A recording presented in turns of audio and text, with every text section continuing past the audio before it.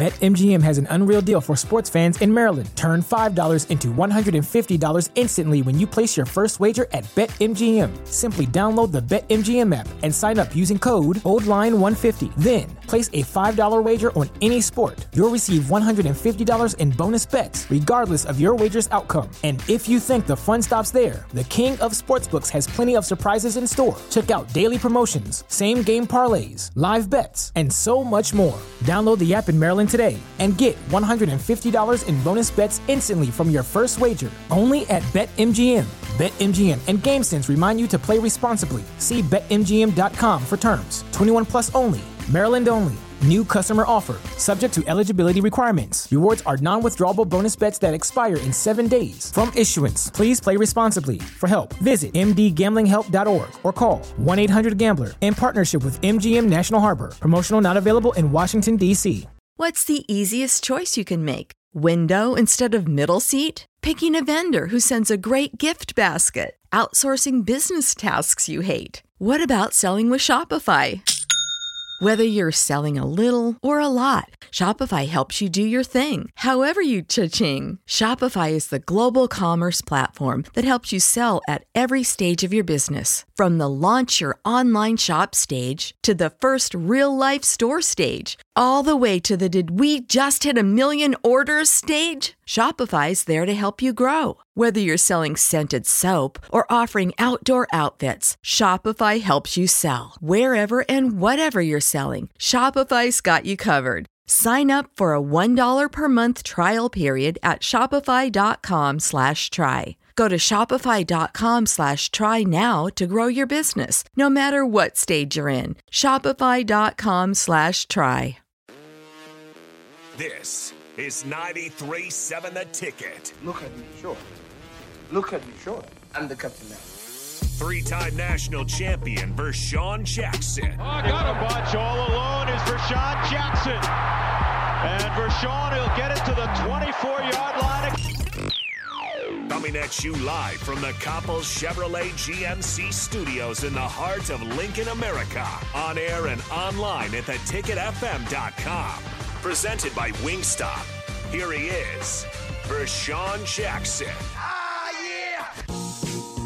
Yeah, it's me, the captain, the ticket, 93.7. Hey, we going to be at Wingstop, 50th and O Street. Come have some lunch with me. Wings, not on me, on you. You can get all types of different wings, too. And spicy corn. And keep this in mind, the Mind Over Matter platter by the Yeti Cup. We'll talk about that more. Right now, we're talking to Clester Johnson, Sr. We want to get straight to it. Give us the skinny on who, out of the boys, I say is the most gifted, the most athletic. You called him that. You called him the road runner, but he, to me, had everything. I mean, Cade was more throw it up top, or Clester was, I'm gonna go get it. I'm gonna do my thing, straight line. Give me the ball. I'm just gonna go straight line. I'm gonna do my thing. This dude though, Cade, phenomenal. Kickoff guy, punt return guy, receiving guy, and quiet as kept. This dude is a great defensive back. I mean, he was a great defender as well. If somebody was making a play when me and you played, I look up, it was him. He just was a slick football player. He had, to me, out of all the boys, he was the most well-rounded and he was the most athletic. As far as and we'll talk Keegan in a minute because Keegan has maybe trumped that card. But talk a little bit about Cade. Talk about his high school career, move him on to college, and if he had an opportunity to come back to Nebraska, and why did he choose to go to play for the Seahawks? Okay, now, Vershawn, I got your question. Now, before I get into that, I got to say something really fast because you heard this term, it takes a village, correct? Yes, sir. So, obviously I'm the boys' father. I had a lot of influence on them, but I also made sure I surrounded them with guys that could repeat that same message, that was on the same page as me, who were good influences. So I got to shout out my brother, Silvo. Absolutely. My brother was always with my kids, and we always do things together.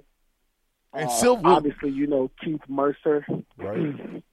Keith is what I call the guy who loves to speak things into, he's speaking into existence. He's that mental guy who always he always believed in these boys when they were little. Like he would always tell me things, what he thought and what was going to happen. And the crazy thing is, it happened.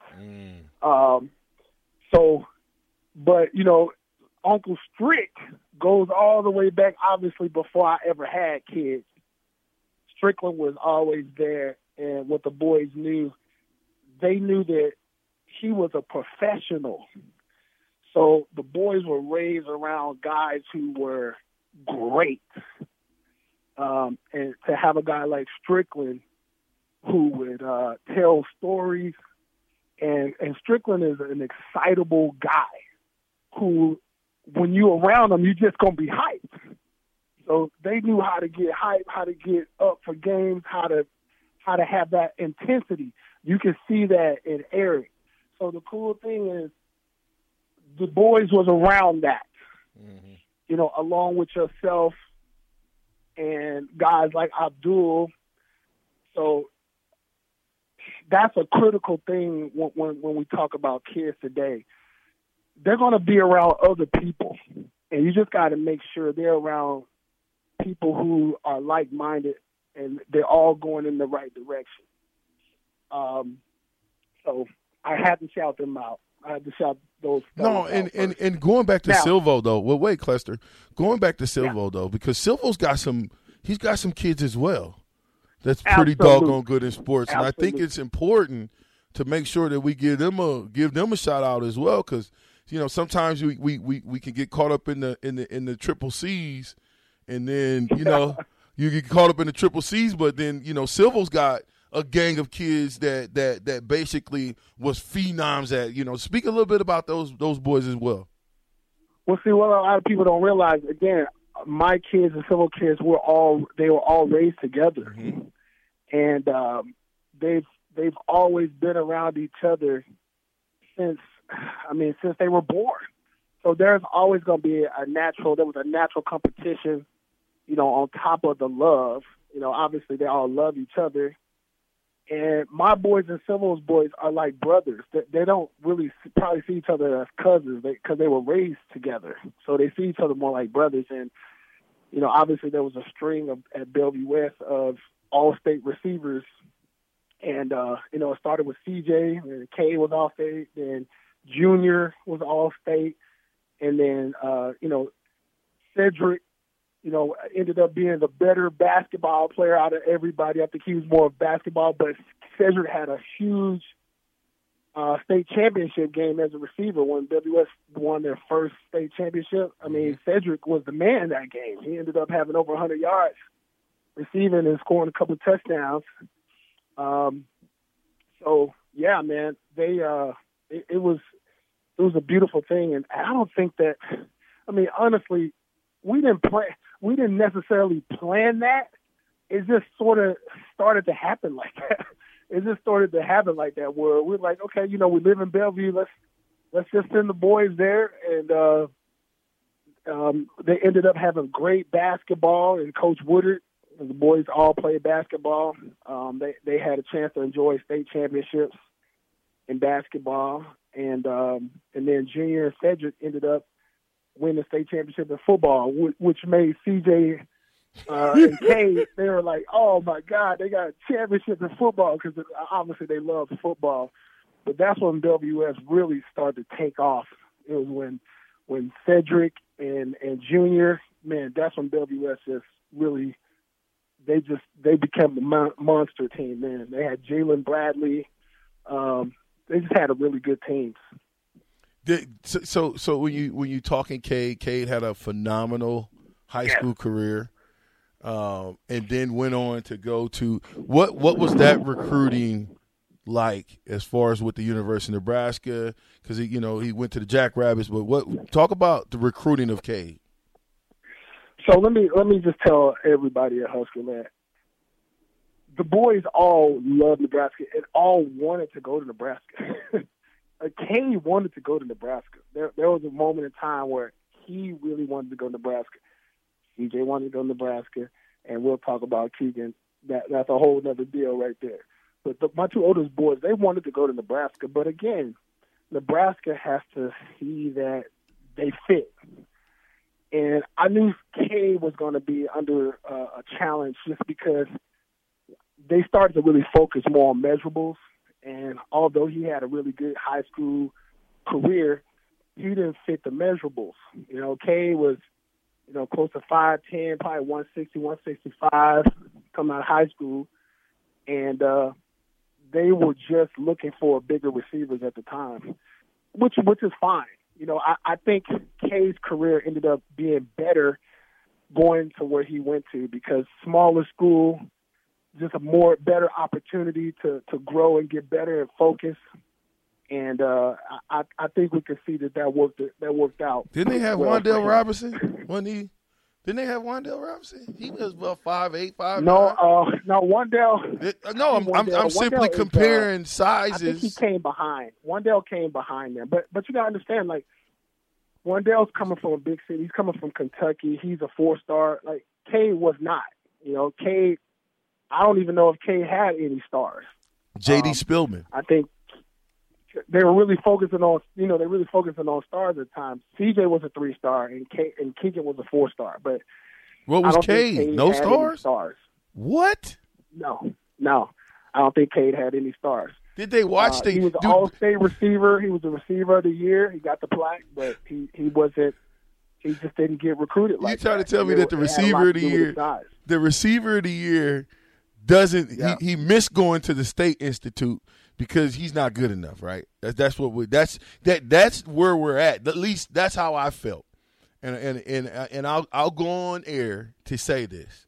Every one of Cluster's boys should have been at the University of Nebraska. Period. End of discussion. I don't want to hear anything else about it. Now, you got one more coming through the chute. Cobra Kai. Just remember the Cobra Kai. Yeah, we got one more shot at it. Who's probably going to be the best out of all of them. And if he's the best out of all of them, that means he'll be a phenom before he turns 14. BetMGM has an unreal deal for sports fans in Maryland. Turn $5 into $150 instantly when you place your first wager at BetMGM. Simply download the BetMGM app and sign up using code OldLine150. Then, place a $5 wager on any sport. You'll receive $150 in bonus bets, regardless of your wager's outcome. And if you think the fun stops there, the king of sportsbooks has plenty of surprises in store. Check out daily promotions, same-game parlays, live bets, and so much more. Download the app in Maryland today and get $150 in bonus bets instantly from your first wager. Only at BetMGM. BetMGM and GameSense remind you to play responsibly. See BetMGM.com for terms. 21 plus only. Maryland only.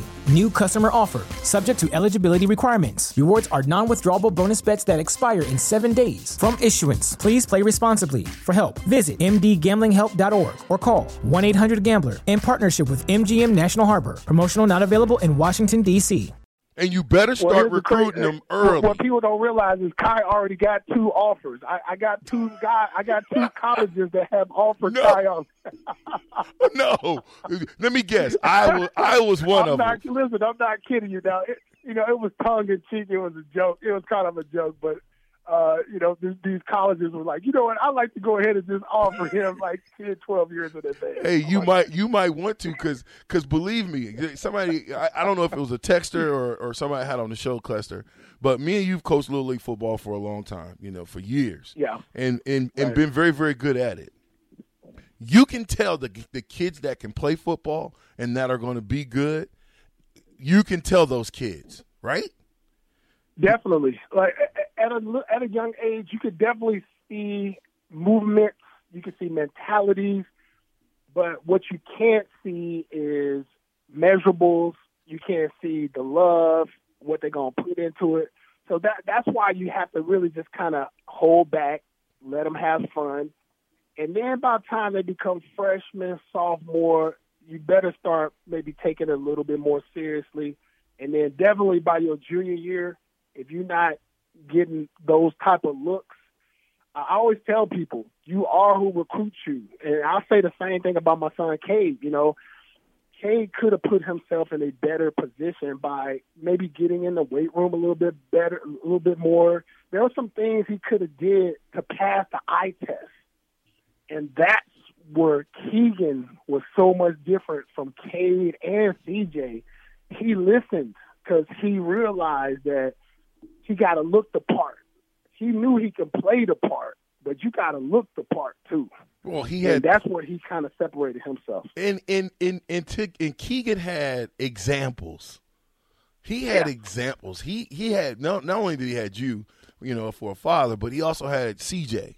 And having CJ, he learned some things, and then having Cade, he learned some things, and then you get probably the most phenomenal and the guy with the most upside.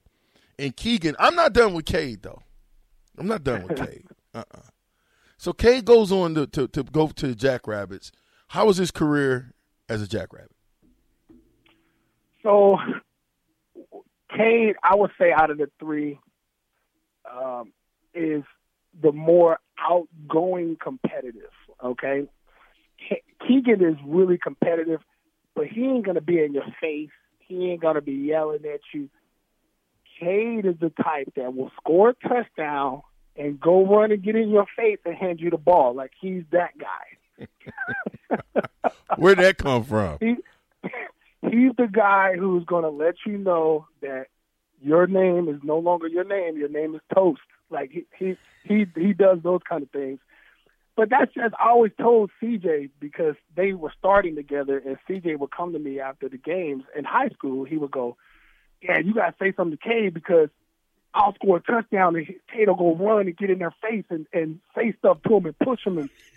And I said, CJ, as long as he's not getting 15-yard penalties, he's fine. I said, when it becomes a detriment to the team, then it's bad. But you can't change his personality. That's just who he is.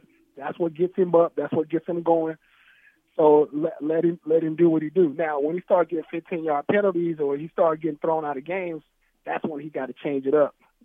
But the thing about Cade is he's ultra competitive, and I told you he's very slippery.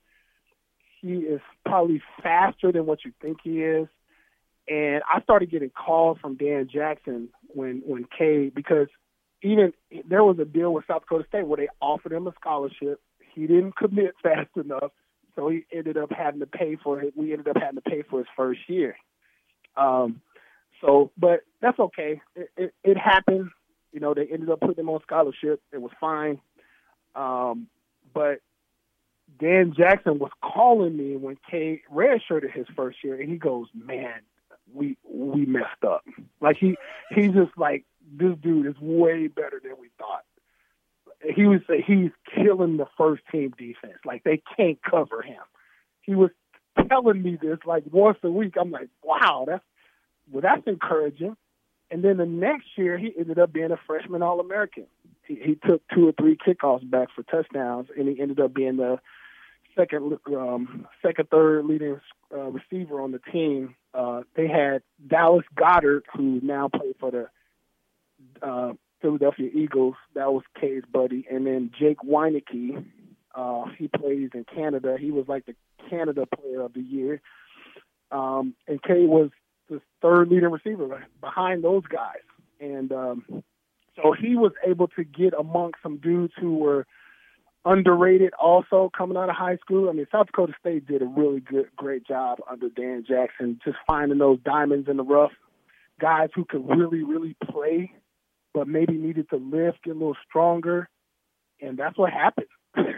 I mean, when Cade got stronger and he got bigger, I mean, he was a 3-time All-American. So COVID hit. And rumor has it, he had an opportunity to go to the University of Nebraska. Well, he put himself in the portal and wanted to see, we were trying to figure out if he should maybe stay and play one more year and on a higher level, kind of like Torrey did. Mm-hmm. Samori Toure left.